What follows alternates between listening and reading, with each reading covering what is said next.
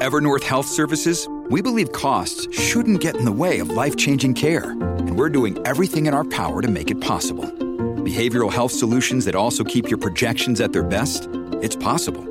Pharmacy benefits that benefit your bottom line? It's possible. Complex specialty care that cares about your ROI? It's possible. Because we're already doing it. All while saving businesses billions. That's Wonder made possible. Learn more at evernorth.com/wonder.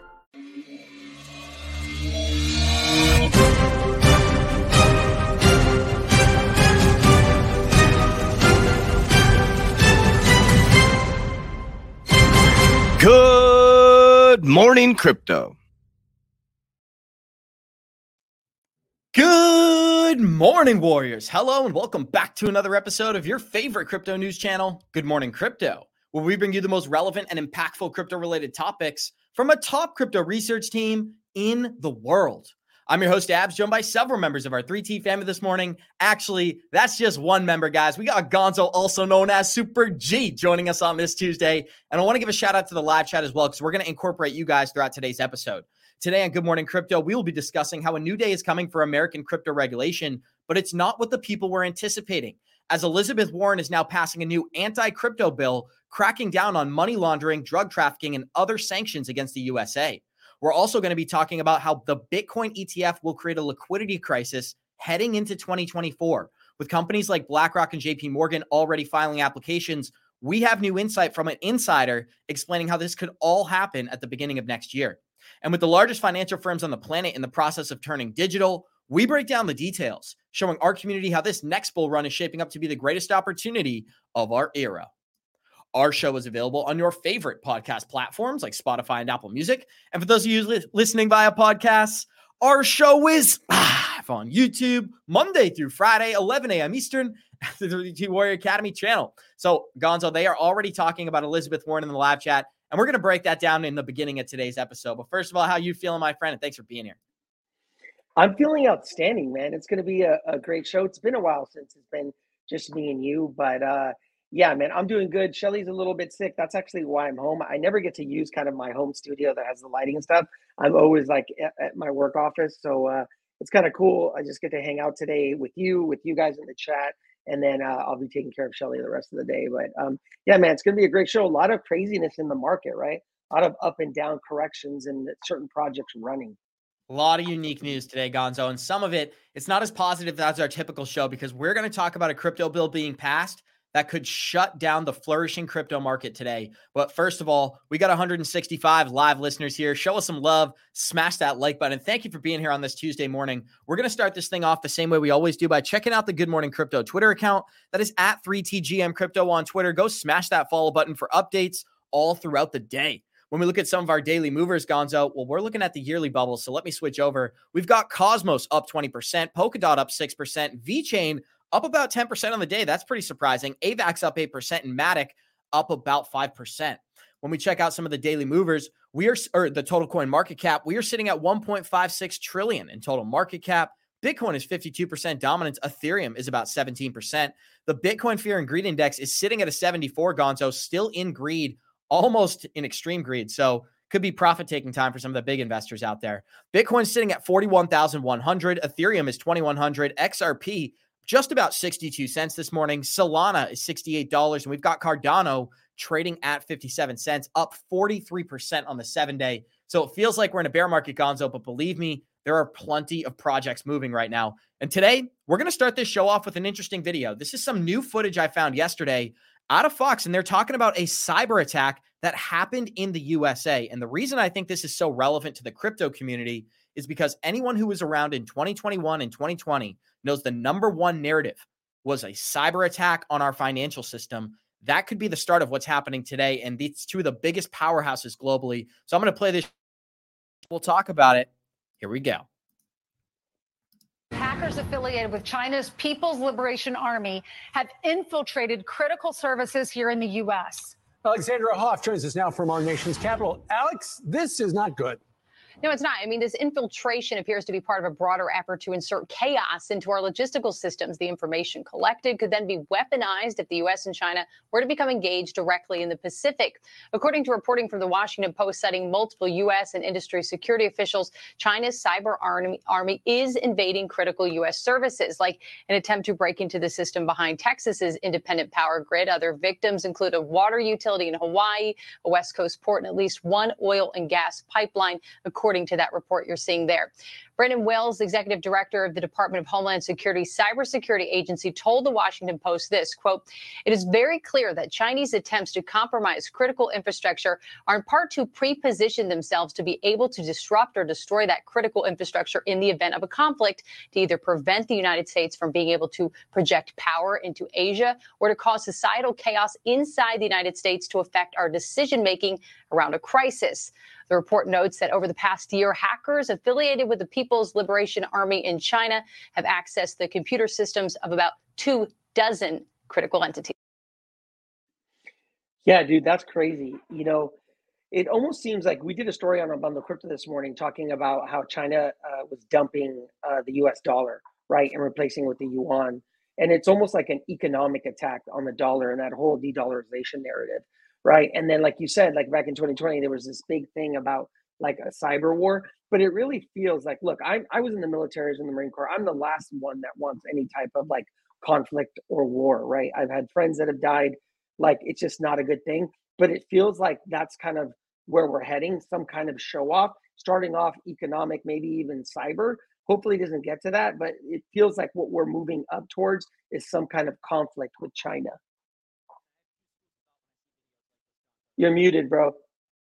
Thanks, dude. Sorry There you about go. that, guys. I have two schools of thought when I watch a video like this. The first is this WWE? Because we know behind the scenes, they are all part of these global conglomerates, these global organizations, the World Economic Forum, the BIS, they're all working together and pushing us in a certain direction. So is it actually a compromise that happened between China and the US, or is it just another act that's happening on the world stage in order to push us in a certain direction? I tend to lean towards the second one, Gonzo, but I want to hear your opinion. It's just me and you on the show today, and I don't want to spend too much time on this, but I thought it was worth addressing. Do you think this is WWE or an actual compromise system and a hack from China into the US? If you look at like Ray Dalio and what he talks about, like the changing world order, it sure does seem like we're setting up for that, right? For some type of transition. Look, the de-dollarization narrative, it's not going to happen overnight. It's not going to happen next week. But you see this as these BRIC nations get together and they start talking about, exchanging currency in their own currencies, no longer in the dollar. The petrodollar was the strongest thing that held up the dollar. And then you got narratives like Janet Yellen, who instead of like using the word de-dollarization, what does she say? She says diversification, right? She says that everything's fine, right? Nothing to see here, that they're just diversifying, right? Because they don't want to put fear in people just yet, right? Because they manipulate people through fear. So right now the word is diversifying. Watch, at some point it's going to be de-dollarization that they're going to use. And guys, we already have 240 live listeners joining us. Show us some love. Smash that like button. This is an ex-BlackRock executive. We are going to get into the Elizabeth Warren content, but I want to play the opposite end of this argument. The biggest companies on the planet are moving into crypto. This is a BlackRock insider explaining how behind the scenes, everyone's already endorsing blockchain. ETF in the US, I think it's going to be hugely positive. And that's because I think the SEC will probably approve all the applications at the same time. I don't think they're going to want to give anybody first mover advantage. And I think what that will mean is because BlackRock is there in the mix, and this behemoth, they will put a lot of their power behind it in terms of sales and distribution to really make sure that they get the sort of go-to ETF, the default ETF. So my background is, and I am ex-BlackRock, so I have some insight into this, in the fact that when Vanguard came to Europe with their ETFs, there was comments internally at BlackRock made that they wanted to kill the baby in the bathwater. And so basically not allow Vanguard to get any AUM at all, even when they were, don't let them get anywhere. So I think they'll probably go with that same approach. And if you've got the power of BlackRock promoting Bitcoin and digital assets, I think that has a major knock-on impact for other products, for other regulators to approve it, and just a real groundswell. Thank you so much. It's really interesting, Abs, because we know that ARK Investment, Kathy Woods, they're first in line, right? They either need to approve all of them by that like January 5th to January 10th deadline, Or, if they deny it, then BlackRock's application, along with the other ones, come up in March, right? We see that Elizabeth Warren with her anti-crypto narrative, and then how she's got Gary Gensler is her kind of minion. So it's going to be really interesting, right? Like, everybody is like 100% guaranteed sure that this thing's going to get approved in January, right? And if we use logic and you see everything that's happening as far as like the dialogue between the SEC and these the people like BlackRock and Kathy Woods and all those guys, they're putting certain language, and we talked about it on the show yesterday, and it sure does seem like they're getting ready for the approval. But bottom line is, like, I think it's a small chance that it gets denied, but you have to keep in mind that there's a chance there. But like, you just can't put anything past Gary Gensler, right? And just the way that he is, more than likely, I think it's a 90% that that's what they're saying. The experts saying 90% that this thing's going to get approved in, January to, January 5th to January 10th. The important thing is that if we get a correction right now with Bitcoin, it's a good thing, because then the spot ETF pulls us out of the correction. But if we continue just to kind of move up and then we get the spot ETF, we have to look at, is it going to be kind of a sell the rumors thing? Do we push all the way up to some kind of resistance level that's at like 40K to 50K and then roll over as we get to the halving? It's going to be really interesting, right? If you look at the gold ETF, when it got approved, right after it got approved, gold actually corrected. A lot of people don't talk about this, but it had a short correction and then it ran up and then kept going up. So, wouldn't be surprised if we're going to do something very similar, that there's a correction and then, people taking profits off the narrative, and then we start to kind of move up. Well, Gonzo, there's a couple important things people should understand before we get into the Elizabeth Warren content for today. Number one is she's filed 36 bills previously. 0 have ever been approved. So just because you're seeing the headlines, Elizabeth Warren, anti-crypto army, whatever they're saying, doesn't mean this movement is actually happening. And I don't think that a lot of the money behind the scenes is going to be listening to Elizabeth Warren when it comes to this technology. This is a primary example as to why, because we covered this yesterday. BlackRock agrees that crypto assets are not securities, citing Ripple and XRP as examples. BlackRock's insights reveal the harsh reality. If a digital asset is deemed a security, it faces a maze of challenges in the U.S. market. The SEC filing against Ripple was a wake-up call to industry leaders, and BlackRock unveiled the market challenges for digital securities. After XRP was labeled an unregistered security by the SEC, it faced trading challenges, liquidity issues, and difficult converting digital assets into US dollars. This was all stemming from a lawsuit filing. BlackRock's insight on crypto assets not being regulated as securities is a massive indicator for the entire crypto industry. This is suggesting a significant shift in the shift of the landscape of crypto adoption in the USA. And so these articles are more important, Gonzo, because what we're seeing is the money behind the scenes. The people who control the regulators are becoming very crypto friendly, and they're putting it out there in these filings. I don't want to bore people with the specifics of this, but what do you think? Before we even get into the Elizabeth Warren content, whose opinion matters more? People who are filing the bills, people who are getting congressional members to sign off on these things, or the money behind the scenes that controls the regulators? I'd like to hear your opinion. I think it's the money, right? At the end of the day, like, we understand what Elizabeth Warren narrative. She's trying to, and we know what she's trying to do. We'll talk about it in a minute, but she's pushing CBDCs, right? But BlackRock sees an opportunity to make money. And so at some point, a phone call is going to be made, if it hasn't already been made, where this thing is going to get approved. They're just getting positioned, right? That's what they've been doing this whole time, is getting themselves positioned. I think it's great that we see how important that case or that win was for Ripple, because now they're using it as a reference point. And it really comes down to, like, if these things are securities and not securities, it really complicates things as far as how you can use them as an investment vehicle, right? As far as, like, the verbiage that the SEC is making them put in there, I think it's more to do with disclaimers, right? It's like the warnings, things that they have to put in. They have to put in all the possible things that could possibly go wrong, so that people, so that you have the disclosures and people know what they're getting into. But, like, even if, right, very small chance, this thing gets denied in January, on January 10th, it's going to get approved by March, right? It's just like a delay tactic. It's going to eventually get approved, and it's going to get approved in 2024 at the beginning of the year, right? So even if it does get denied and we get this massive correction that we usually get, like, in bull markets, it's going to get approved and this thing's going to run. I think that's what that first clip originally highlighted, Gonzo, is that people are ready to make money in this market. And as you can tell from the price charts, money's entering the market now. We're talking about a Bitcoin ETF coming in Q1 of 2024, but liquidity's been coming in over the last 4 months. I think pricing in that news could be a classic example of what you said with gold. You buy the rumor, the ETF news comes out, and for the next 3 or 4 months, Bitcoin actually performs slightly bearish. We go up to 53,000, we retrace back to 38, and from that point forward, we are entering full-blown bull market territory. Now, that's just my prediction, guys, but we got 326 live listeners here. Show us some love, smash that like button, and we're going to break down Elizabeth Warren's anti-crypto bill. Yep. Because just before we move on from that, you were just talking about like money coming into the system. You want me to show the total market cap chart? Yeah. Because I think that'll tell us, right? So this is Bitcoin. We'll go to the total 3, right? This is the altcoin market right here, right? We've been looking at this thing, right? This was the pivot point that we needed to break. That's why I put the line there. And you can see that like we were above it and then now we're kind of below it. But we really just need to start closing daily candles. And this is the total 3. So this is excluding Bitcoin and Ethereum. And I know that our community is altcoin heavy. But once we start closing daily candles above this point right here, which is at 450 billion, dude, it's a huge price gap, right?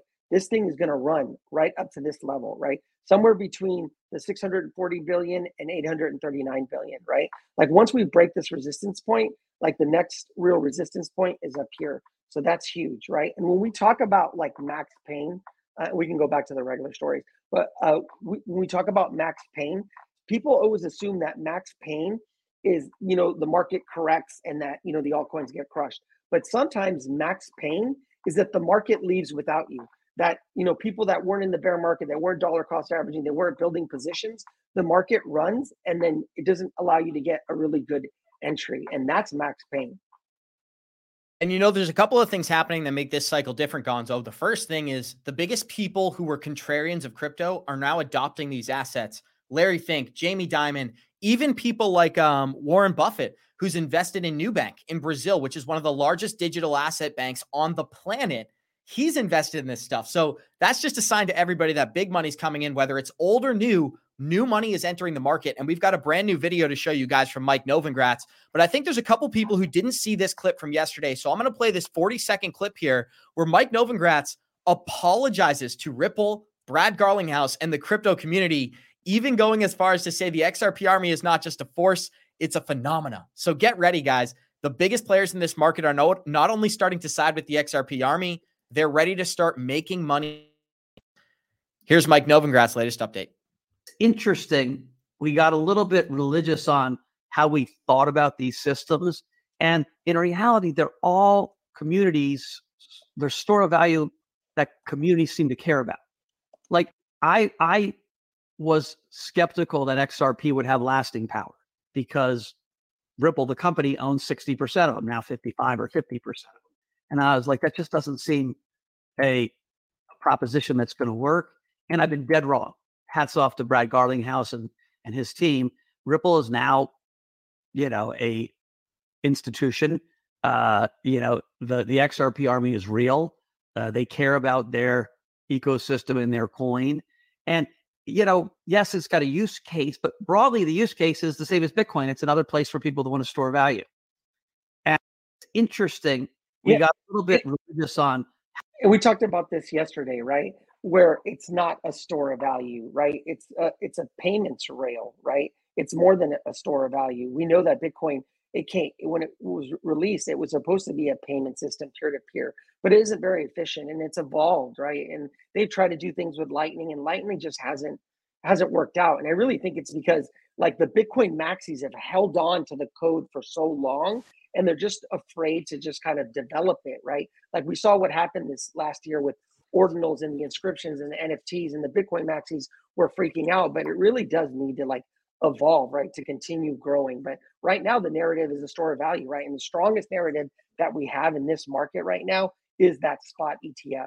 But going back to what he said, look, I'm glad he changed his mind. People are allowed to do that. It's a sign of intelligence that you get new information and then you make a new decision, right? I always like laugh when people say, oh, you're a wobbler, this and that, right? Well, no, like, why would you continue to follow down a path of logic if you get new information and then you recognize, oh, you know what, that was wrong.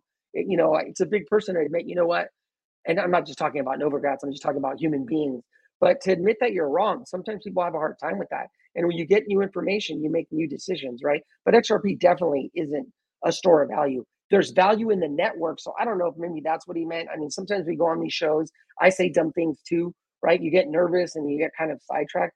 But like the more value that comes into the network, the more that network appreciates, right? And so really that's what it's about. Not Here's what I would say, Gonzo.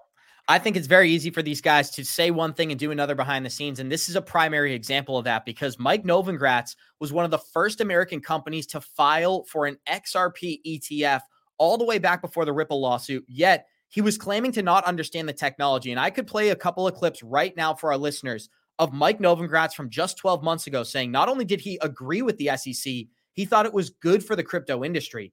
Now, 12 months later, he is not only congratulating Ripple, Brad Garlinghouse, and the XRP army, but instead, he's even putting out quotes like this, where he said, Ripple is trying to be the payment rails for all the money that sits between the banks, and we're not going to know who the winner is for 3 to 5 years. The winner is going to be worth a whole lot of money, and the world will be built on top of Trust Protocol. That's what we're on the precipice of. So we've got Bitcoin in one conversation and real tokens in another conversation. I think both portions of the market can thrive, but Mike Novogratz understood what this technology was 10 years ago, and he understands what it is today. What he says in the public is not what he believes behind the scenes. That's just my personal opinion. And guys, we got 373 live listeners joining us. Show us some love. Smash that like button and let us know in the live chat what you think. Do you believe that Mike Novogratz has for a long time understood this technology, or is he just beginning to understand the potential of Ripple and the XRP protocols being built worldwide?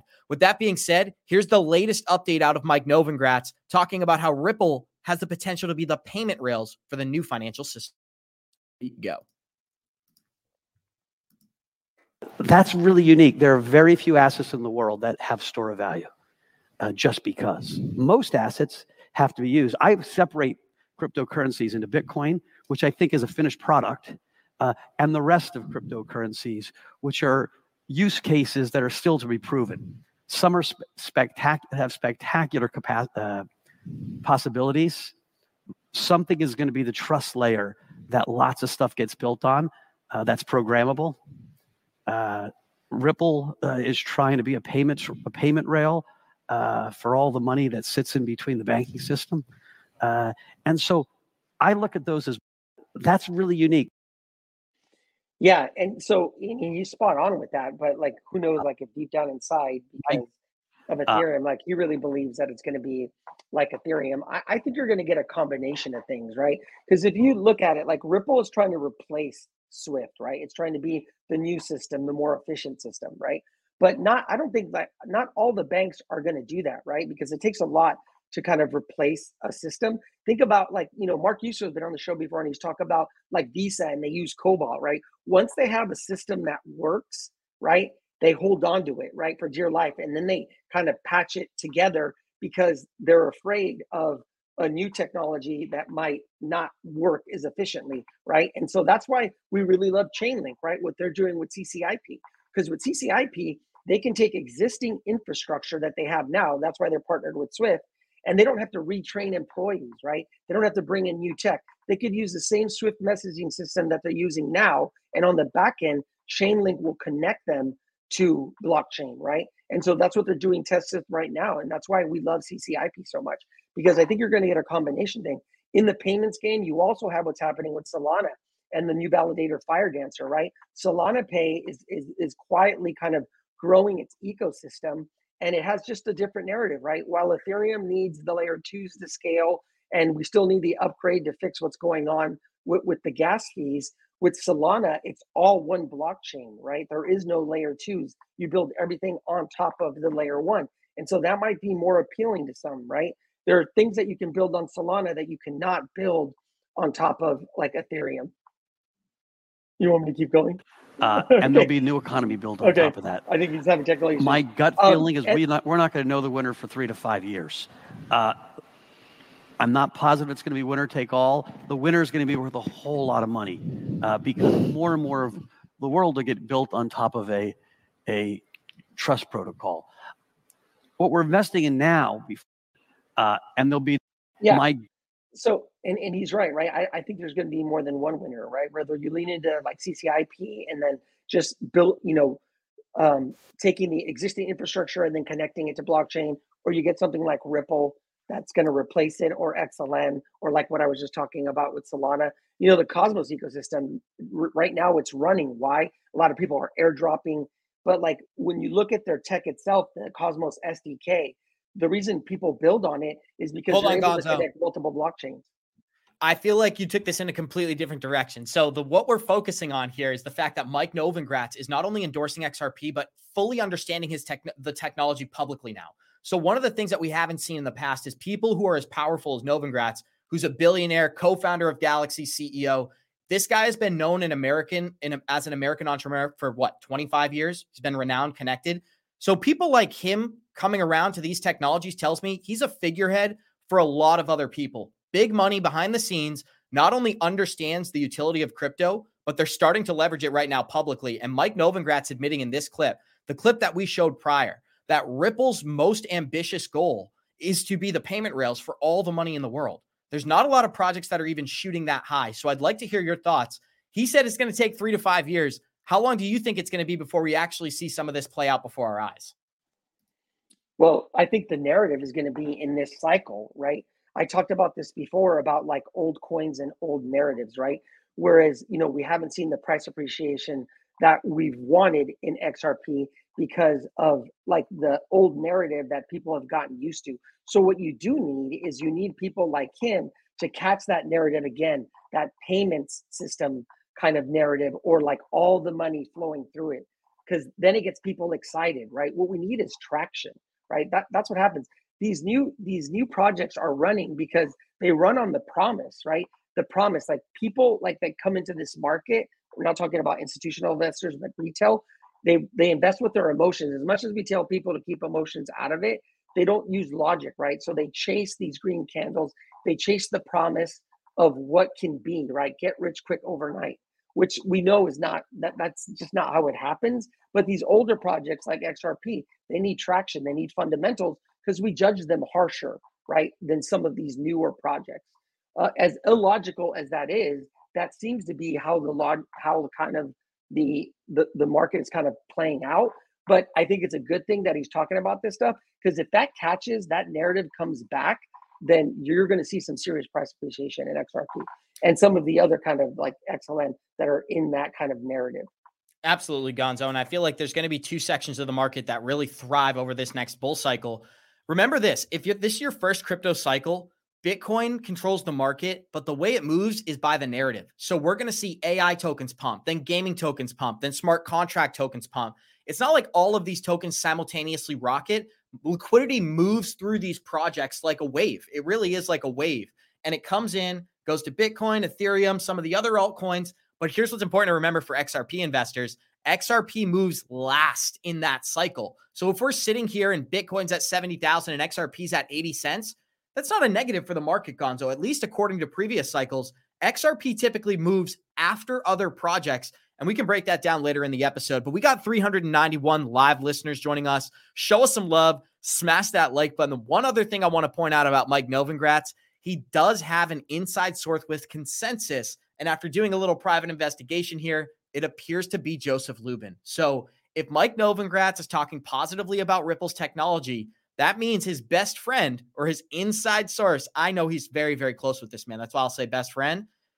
That's not what he's building. He's now supporting a competitor. He's now supporting somebody that Lubin's been very outspoken about what Ripple's building and what the company's doing with the tokens themselves. So we can talk about that later in the episode. But let's break this down, Gonzo, because this was the breaking news out of this morning as Senator Elizabeth Warren has announced an expanded coalition of Senate support for a bipartisan digital asset anti-money laundering act, which would mitigate the illicit financial risks that crypto poses by the loopholes and bringing the digital ecosystem into greater compliance with the anti-money laundering and counterfeiting of financial terrorism frameworks that govern much of the financial system today. So what is she doing here? Consolidating the crypto market, making everything KYC. And luckily, there was a great breakdown I found on Twitter. This is Alex Thorne that I found. So we're going to go through this thread, and then we'll give our comments afterwards. Alex Thorne said, this bill from Senator Warren massively expands the Bank Secrecy Act, imposing bank-like KYC rules on non-custodial software products, including FOSS.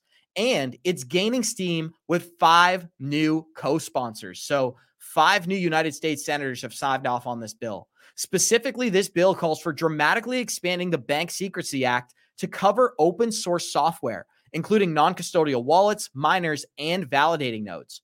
As a non-custodial and centralized software cannot plausibly perform centralized compliance functions, Warrior's bill would effectively outlaw crypto in America. Let me repeat that one more time.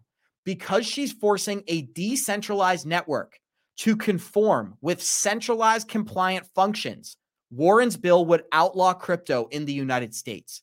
It would take miners and validators as an example, and these entities passively add transaction data to the blockchain. While they can exclude known sanction addresses, they are structurally incapable of knowing an identity of every single user. It would be impossible for miners and validators to perform KYC on every public blockchain transaction. Indeed, it cannot be even said that these entities even know the customer, so they don't have to comply with KYC. Warren's bill also seeks to impose the Bank Secrecy Act on non-custodial wallets, many of which are free and open source. And to be clear, there's no such thing as an unhosted digital wallet. These are just wallets. Requiring non-custodial open source software to perform bank-like compliance is a big attack on Bitcoin's enemies, and that's the one that they've always threatened. It's impossible for Bitcoin, for example, to comply with this. So it amounts to having an effective ban on Bitcoin in the United States. So it might be a little bit complicated for people to follow, but let me just break it down briefly. What is she stating here? She's forcing crypto to comply with banking rules. And why does that not work? Crypto is decentralized. Banking is centralized. All transactions go through one viewpoint. That is the bank. Everything needs to be tracked at the bank. When it comes to a network like Bitcoin, Ethereum, XRP, whatever it is, you can't track every single small transaction on every single miner on the world in the world, Gonzo. And I think many people, that's pretty self-explanatory. I don't think there's much more to say besides that. So I do want to kick it over to you, and I want to ask our live chat as well. Let us know, give us your comments, and we'll pull them up throughout the show. What do you think of this act? And also, if you're still thinking about Novogratz, let us know your opinions on him. But Gonzo, I'd love to start with you. What's your initial reaction to all of this information? Elizabeth Warren is effectively outlawing crypto by forcing it to comply with banking laws and outlawing Bitcoin by forcing it to comply with centralized data rules. It's crazy. What do you think? Yeah, it's a direct attack on decentralization, right? And that's the whole narrative. You had Jamie Dimon on there in front of Congress, right? And that's what they're attacking. Why? They want centralization. Why do they want centralization? Because they want control. She's already said it in different interviews. She's all for a central bank digital currency, right? So that's why they're attacking, right? And you can see the narrative as it forms. Like I think it was last month when they were talking about this whole narrative about terrorists and Hamas, right? They had the expert that was Israeli that was talking about the funding of Hamas. And she admitted that, yeah, in their research, there was about $130 million that was used through crypto for Hamas, but that the majority of it, and she made it a point like, I don't want this to turn into crypto, she said. Oh, an attack on crypto. That $90 billion was used in traditional finance, right? In the traditional banking way, in Iran doing terrorist funding, the selling of oil, right? All the traditional ways that they make money, that's what's being used, $90 billion. But they just pushed that aside and they kept pushing that narrative. And she's going to continue to do that, right? What's crazy is you get Jamie Dimon up there talking about just being a total hypocrite, he's basically describing things that JP Morgan has done, right? When they talk about like sex traffickers, is there not a bigger sex trafficker than Epstein and everything that went on, right? If you and I go to the bank right now and try to take $15,000 out of the bank or move $15,000, they're all over us, Abs. But Epstein was able to move millions of dollars, right? And no one said anything about it, and they settled out of court, right? When it looks at all the fines. Yeah. Let me actually ask you a serious question here. And I referenced this before the show, but I think many of our listeners want insight on this as well. When they're creating these laws and they're creating, like Elizabeth Warren's coming out and saying, there's terrorist funding. We need to prevent that funding. So we're going to launch rules and regulations so that can't happen anymore. Is Hamas abiding by these rules? This is where my head goes. And I might be a little bit naive here, but isn't this just an attack on people who are complying, right? Because if you don't comply as an outside entity, they're not even in the United States. What's the punishment? Oh, yeah, I'm sure Hamas is very concerned about the lawsuit that Elizabeth Warren filed against them, right? So I don't understand who this is really outlawing and protecting, but I'd like to hear some of your thoughts. Is this actually preventing terrorist funding? Is it Absolutely not. Absolutely not. You had those experts testify saying where most of the money comes from. We know that most illicit actions are done through cash, right? Not cryptocurrency. Why? Because it's trackable. In fact, in a lot of those things that they presented, they were able to freeze those wallets once they identified them. And then Hamas figured out that we shouldn't use this because they're able to shut us down, right? And you're right. I think you bring up a really good point, Abs, is that really this isn't about terrorism. That's just the narrative that they're using to scare people to pass this law. It really attacks the law-abiding people. Not to get hella political, but when it comes to like a very similar kind of parallel is gun laws, right? Regardless of how you feel about it. But like when criminals are using guns, it's not law-abiding citizens that are following the law. Criminals don't care, right? It's a stolen gun. It's a ghost gun, right? They're not following the laws. They don't care about the laws, right? They're out committing crimes, right? And it's the same thing with this. This is only going to hurt the people that are like that are following the law, right? That are already kind of doing what they need to do. Hamas could give a shit whether we have KYC or AML, right? They're going to get their funding the way they get their funding. This is just a narrative that she's using so that she can shove CBDCs down our throats. With that being said, guys, here's another update out of Elizabeth Warren. I'm so curious what was going through your mind when you heard Jamie Dimon's response. Look, when Jamie Dimon and I are in exactly the same place, it's because we have a serious problem in this country. And that is a part of the financial system is being used by terrorists, by drug traffickers, by rogue nations in order to launder money, move money through the system and finance their illegal activities. But keep in mind on this one, it wasn't just Jamie Dimon. We had a long, long table with the CEOs of all of the largest banks in this country. And when I asked the question, should the rules that apply to their banks, and by the way, also apply to stockbrokers and gold traders and credit card companies and credit unions and all the other financial transactors, should those same rules to deal with drug trafficking and terrorism financing and rogue nation financing, should the same rules be put in place? Every single one of them said, absolutely. So what this tells me is it's time. You know what's sad, dude, about that is I don't think it's going to pass, right? Because you've got people like BlackRock, Fidelity, all these companies that really run the country and they want to make money, so it won't. But what's sad is, let's say that she got her way.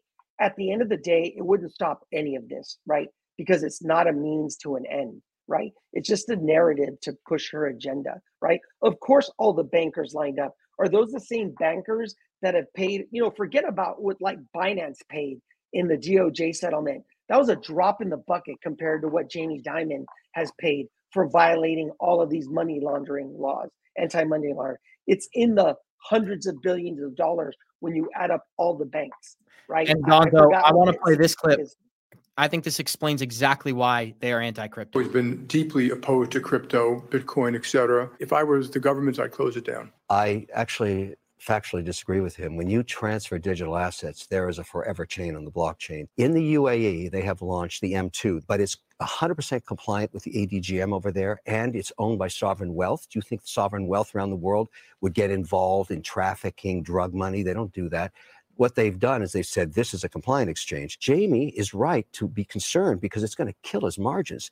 If I open an account on M2 and I want to transfer to Simon Britt 80,000 Swiss francs, I can do it in 1 second at a fraction. Yeah, he's right, and I hate to agree. All right, guys, this is what I want to throw in here because I think this is so important. We've talked a lot about the statements that were made. Let's dive into the reasons that I believe they're made. So in the beginning of that CNBC clip that we showed our listeners just a minute ago, what did she say? She said, when me and Jamie Dimon are on the same page, something horrible is going on or something along those lines, right? Mm-hmm. Well, why are they on the same page? They're on the same page because the people who are putting money in Elizabeth Warren's pocket are the same people who are aligned with JP Morgan. And I want to be very, very politically correct here because I'm just stating factual information. When you look at who funds the United States senators, it is the same people who are aligned with JP Morgan, Jamie Dimon, and so forth. So her drawing the correlation like Jamie's on one side and I'm on the other side, it's unbelievable. We both agree on this. That is absolutely not the case. It's very misleading. And the reason that I played the Kevin O'Leary clip right after that is because Kevin O'Leary explains why Jamie Dimon is anti-crypto. And so that opinion is just being passed down from Jamie to Elizabeth Warren and then on to programs like CNBC. And I think that's what this clip exposed. Kevin O'Leary said the reason Jamie Dimon doesn't like projects like Bitcoin is because they make money by doing what Bitcoin does. Bitcoin is a direct competitor to banks like JP Morgan, like Bank of America. And there's a lot that can be said there, but I think what's most important to understand is that Elizabeth Warren and Jamie Dimon pretending as if they're on opposite sides, that's not actually the case. And you can look at the finances to validate that information. So Gonzo, I'd love to get your thoughts on what I just broke down. Yeah, I think you're 100%, spot on, right? Like when you see some of these senators and you see like what their total worth is, it's insane, right? Because you see what they make yearly and then what their total value is. It's because of, this is who controls them, the banks. Of course, not just Bitcoin, but cryptocurrency is a direct threat, right? So what do? They put her out there, even though this thing's not going to pass, so they can manipulate people. They can manipulate the price. Remember what happened before the gold ETF, right?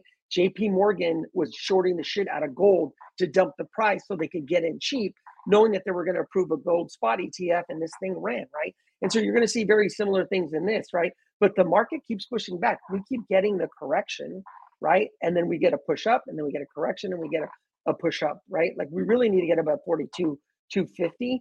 But I don't think this is like the big correction that we've been all waiting for. Yeah. But I think it's all, it's all narrative, dude. It's all FUD, right? It's all to manipulate the price. We got the scam wick over the weekend that had to do with the liquidation event. But like as we get closer, maybe down to 40,000, look, it's a healthy correction in the altcoins. It's just going to give you an opportunity to dollar cost average into some lower positions. But each person's got to do their own investment thesis, whatever that is. But it's all manipulation at the end of the day. And I think it's important to understand what's happening behind the scenes comes to light eventually. And what we're seeing is opposite narratives from the exact same company. JP Morgan and these companies are excited about being able to make money on a spot crypto product, whether it's Bitcoin, Ethereum, and maybe it's not JP Morgan specifically, but it's many of the companies that are aligned with them. Yet they're trying to pass a bill to crack down on decentralized assets. So we just spent about 5 minutes showing you how if Elizabeth Warren's bill was passed and Bitcoin and other cryptos were forced to comply, they wouldn't be able to operate in the United States. Who does that hurt? That hurts me. That hurts Gonzo. That hurts the 409 live listeners that we have because you can't comply with these assets. How are we supposed to buy and sell? You can't even offer them on exchanges if they're forced to comply with things like this. So it's very, very difficult, and I don't think it will be passed. One of our listeners commented there's almost no momentum for this bill. In some ways, I absolutely agree because the headlines tell you 5 senators have signed off. That's not a lot, my friends. I mean, you can convince 5 people to do anything, and I'm sure there's more than 5 people who are financially incentivized the same way that Elizabeth Warren is. We got 415 live listeners here. Show us some love. Smash that like button. And Gonzo, we've talked about a lot of stuff today, but the thing that's yet to be addressed is the fact that Google allowed crypto ads starting in early 2024. And we briefly touched this yesterday. I'd like to spend about a minute or two on it here because this is important as well. This signals to everyone that when you turn on your social media app starting in 2024, there will be crypto ads all over the place. The Google page, your TikTok, your Instagram, they're going to enable this technology to be mass marketed again, Gonzo, the same way it was in 2021, except on steroids. We're coming back on steroids, baby, just like Conor McGregor. But guys, The breaking news, the breaking news today is that Google shakes up the crypto scene starting in late January of 2024. Crypto trust ads get the green light, aligning with the anticipated U.S. approval for Bitcoin ETF. These trusts unlock the door to trade shares in digital currency pools, paving the way for a potential ETF in the United States. Google's crypto ad policy updates the expected U.S. approval of Bitcoin ETFs. It stems that this could be kicking off in early 2024, Gonzo. That tells me we got 2 sides of the aisle we're looking at, right? We're talking about the what's the best way to call it? Fake news, I guess I would say, the classic example of fake news where you're listening to people on the mainstream media tell you stay away from crypto. It's for terrorist funding. We showed the statistics. Over $1 trillion per year are funded illegally in US dollars. The number for crypto, less than 0.1% of that. Let me say that again. Less than 0.1%. That is unbelievable. So it just goes to show these are the important narratives, guys. The fact that mass marketing is coming back to the crypto market. Big players are entering the game. Mike Novogratz, Larry Fink says tokenization is the future. Bitcoin is an international store of value now. Get ready, because I think it's about to get exciting. But what's your initial reaction to the Google news, Gonzo? I think it's a good tell, right? That Google is kind of changing their policies, because at the top of the article, it tells you right there, crypto trust products, right? Not only are you going to get BlackRock, Fidelity, all these guys with all these financial managers pushing their ETFs, but you're going to get blasted, like you said, in your face with all the social media, right? It's going to allow them to just do this full-on marketing campaign, not just by the financial advisors, but you're going to see it right in front of you. Not just them, but you're going to see it with Coinbase, right? Kraken, Crypto.com. We're going to start to see this narrative kind of shift, and it's going to be in your face again, right? As we start to run. And this is what brings kind of like the regular person into the market, right? And I showed you guys the graph, right, where the altcoin market is, where the total market cap is, right? We're right at support. We're holding that support at 1.5 trillion, right? And this thing is only going to go up, right? What I mean by only go up, I should rephrase that. We're starting off a bull market, right? Can we get corrections? Yeah, dude, you can get like 20% correction, 30% corrections. But overall, the trend is up, right? And I can show you here. I'll show you right here, since you brought that up, Abs, right? You can see the total market cap right here. We're at 1.5 trillion. Here's the support, right? Like we kind of moved our way above it. Here was the resistance, right? And then now we're above it, right? So once we start moving, this thing can easily gap up to the next level, which is at 2.7, 2.1, right? Another $50 trillion to the next resistance point. We're getting almost to like the top, right? Not a lot of resistance once we kind of stay on top of here, right? I'm paying attention to Bitcoin dominance, Abs. I'll just show this while you have it, right? This is this weekly trend, and we're all heavy into altcoins, right? This is the weekly trend. A lot of people think that this pin bar candle is a reversal candle and that Bitcoin dominance is going to drop. I still think we have more Bitcoin dominance to go up. This is a slight correction, but we'll watch the trend line, right?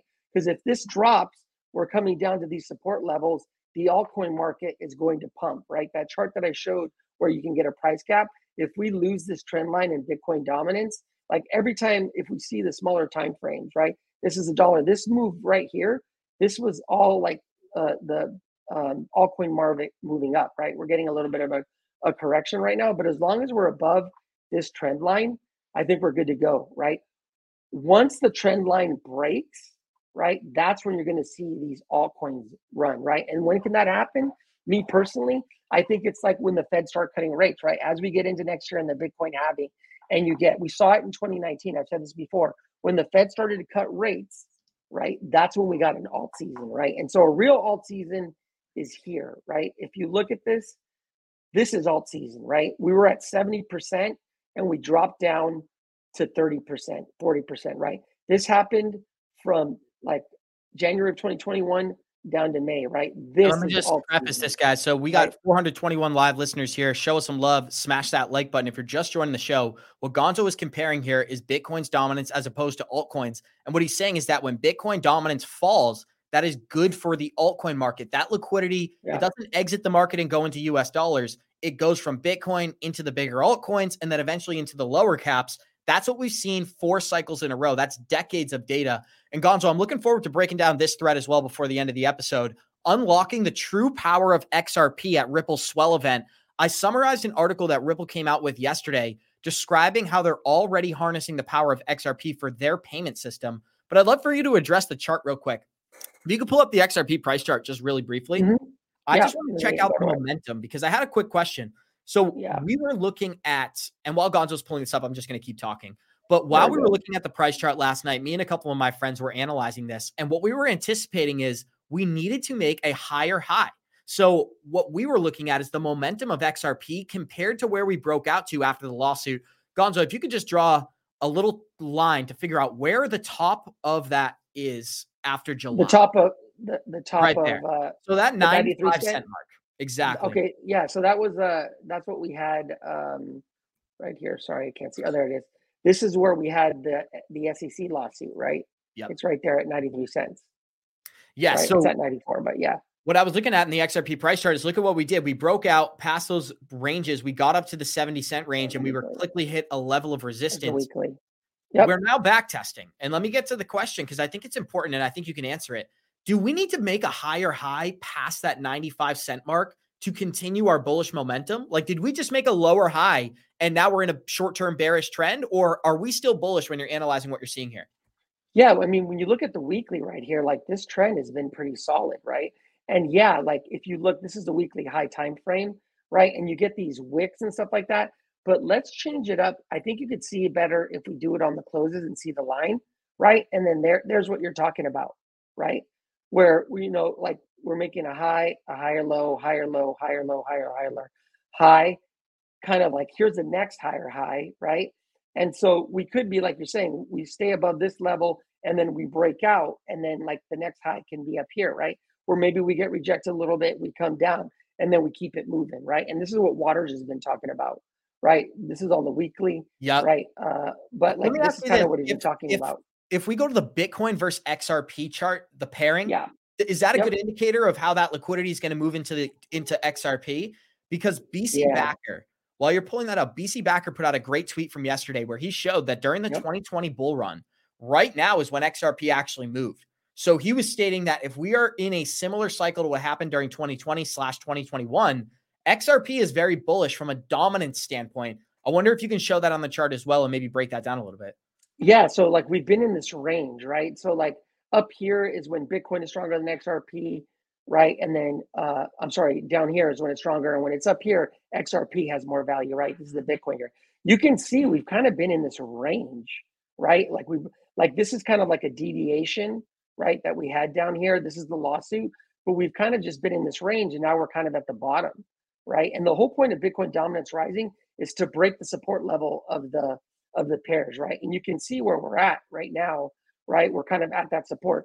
Maybe we go down lower, but eventually this thing's going to turn around and then XRP is going to run, right? So the XRP to Bitcoin dominance pairing is going to run and we're going to go back to the top. So that means XRP will be more valuable, right? And I think this is going to happen in alt season, right? This thing is going to run up significantly so that your XRP is going to be more valuable than Bitcoin. Right, I'd love for you to zoom out a couple of years. Zoom out all the way back and just show us exactly how this thing plays out. So as you can tell, guys, we what we're looking at here is trading ranges versus deviations. And so as you can tell, during these cycles, you're going to have a massive deviation below the line and a massive deviation above it. Why is that information valuable? Because when we look at this chart, it shows us that we are at the bottom of that deviation, the bottom of that index, meaning one of two things are going to happen. A massive liquidation, and it would be short-lived, or we are about to start trending in the opposite direction after nearly 3 years of bleeding compared to Bitcoin. XRP dominance typically gets between 12 and 17% during a bull market compared to Bitcoin. I'll show you Bitcoin dominance or XRP dominance. Sorry, I have that. Go ahead, keep talking. Right now, we're at about 2.3%. So even if Bitcoin was to stay at 40,000 and XRP was to climb to that 12% range, we're talking about a 6x. And I know that might not be what many people's exit strategy is saying, but if you're getting to $3 in the next 24 months based off some bullish news, that's very optimistic, and that wouldn't be a surprise to me based on these charts, Gonzo. But I'd like to hear your thoughts before we close it out with a couple Twitter threads. Yeah, here's what you're talking about, XRP dominance, right? We're at 2.8. I've seen like things where like, we can get back up to the top of the range and it's like a conservative estimation. We get up to 10%, right? That's 10% of the total market. And then you can kind of see, let's say the total market cap of the market goes to, some estimates have been 7 to 10 trillion, and we get to 10%. That's 10% of that, right? 10% of 10 trillion, easy math, is 1 trillion, right? It's going to be lower than that. And so that's where you get these higher kind of price predictions of XRP, right? We're still kind of like in a downtrend, but eventually this is going to turn around, right? And it's going to start to move up. And like you said, I've heard, I don't think we're going to go back up, right? Because there's so many different cryptos.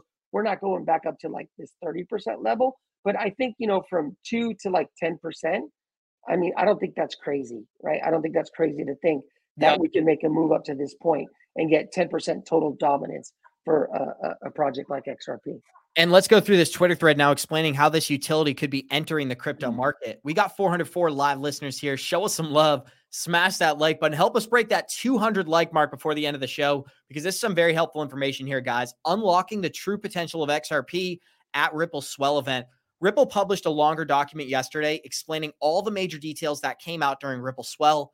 Here's a couple takeaways about the currency XRP and how it's being utilized. So a global payments revolution is already underway, and XRP is at the forefront, transforming cross-border payments. Ripple Payments, formerly RippleNet, evolves simply B2B transactions, empowering SMEs with seamless plug-and-play solutions. Dubai's crypto hub, it's witnessing XRP's impact in the heart of crypto innovation. As Dubai emerges as a global crypto hub, it accelerates with XRP's real-world utility. And as you guys know, if you watched our program, XRP has clarity from the SEC in Dubai. So that's another bullish catalyst for XRP. The DIFC's blockchain leadership, XRP's journey with the UAE thrives under the DIFC's support. Clear frameworks and regulatory approval position XRP as a key asset for licensed firms, contributing to the region's financial and technological innovation. That's the SEC that I was just addressing, guys. So the DIFC is Dubai's version of the SEC. They've already provided clear frameworks for XRP, and now they're positioned to be leveraged by institutions in the UAE. We're also going to talk about their climate finance champion here as XRP steps into the spotlight at the intersection of sustainability and blockchain. With a focus on climate finance, XRP plays a crucial role in combining climate change and emphasizing its broader impact on traditional use cases. As Ripple Swell event unfolds, XRP not only defines the Internet of Value, but also stands out as a catalyst for transformative change in payments, innovation, and global sustainability. Very, very bullish news coming out of Swell, but it's not a surprise because there wasn't anything groundbreaking here, Gonzo, just elaborating on many of the developments that we already know about. What do you think? Do you think that the DIFC is going to have a major impact on XRP during this bull market? We know institutions in the UAE can now use XRP. Yeah, I think it's a huge market in the UAE. And when they start to do things, people notice because there's just so much money there. Unfortunately, like, people are emotional, right? Like, we've talked about this, about like what they chase, but all we really need is like the narrative to catch, right? And to get people's attention. And it could be any of these narratives, right? But it can catch and then it's going to run, right? And don't get me wrong, some projects are going to do better than others, and they all kind of rise once Bitcoin dominance collapses, right? Like, the whole market, the whole altcoin market is going to run, right? But some projects are going to run harder than others. But once we get, like, whether it's news about like a final settlement, like that the case is finally kind of done, or some other thing that happens that brings kind of attention to it, or a story, right? These projects that have really good stories and really good narratives.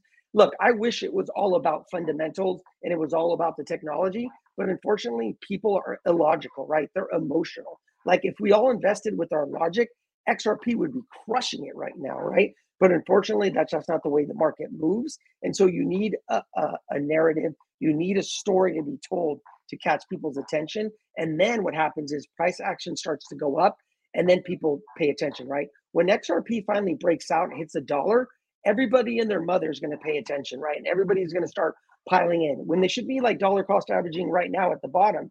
Once it gets past $1, that's when they all start kind of piling in, and it just pushes the price even higher. Yep. And if we listen to people like Waters Above, we know that utility is not going to drive this cycle. So it's not like we're sitting here saying utility is going to enter the market and drive projects.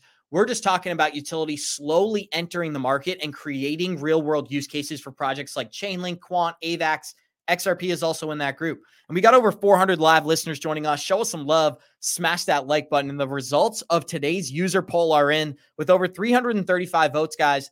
The people believe XRP will be the top performing token during next bull run, with 72% of our users voting for XRP. So they could have voted for XLM, Bitcoin, or Ethereum. XRP obviously dominated the user poll. What's your immediate reaction? We'll close out the show. Yeah, dude, I'm not surprised, right? I'm not surprised. good statistic, but like I know we only have a couple of minutes left, but it was great being here with you, bro. Like it was cool. Like I know with my schedule we don't get to like be on as often, but like in April of next year, that's all going to change. Pay attention to the Cosmos ecosystem, dude. It's going to start running. People are talking about Injected, Celestia, Kajira, Akash. All those projects are all people are staking on those with the Kepler wallets because they're going to get airdrop. So pay attention to that. Very cool, guys. And I want us to close out this show by saying thank you to Gonzo for joining us today. We got 383 live listeners joining us. Show us some love. Smash that like button on your way out of here. And thank you for joining us for today's show. This is a quick reminder, guys. When in doubt, zoom out. The crypto market is still thriving. Many projects are up over 100% on the year. And I think that's a great way to end the show. But we love you guys. Tomorrow, Brad Kimes is joining the show, Digital Perspectives. We love you. We'll see you tomorrow. And like we always say, Warriors, rise. Get your shit together, baby. Thank you for joining us. Thank you, Gonzo.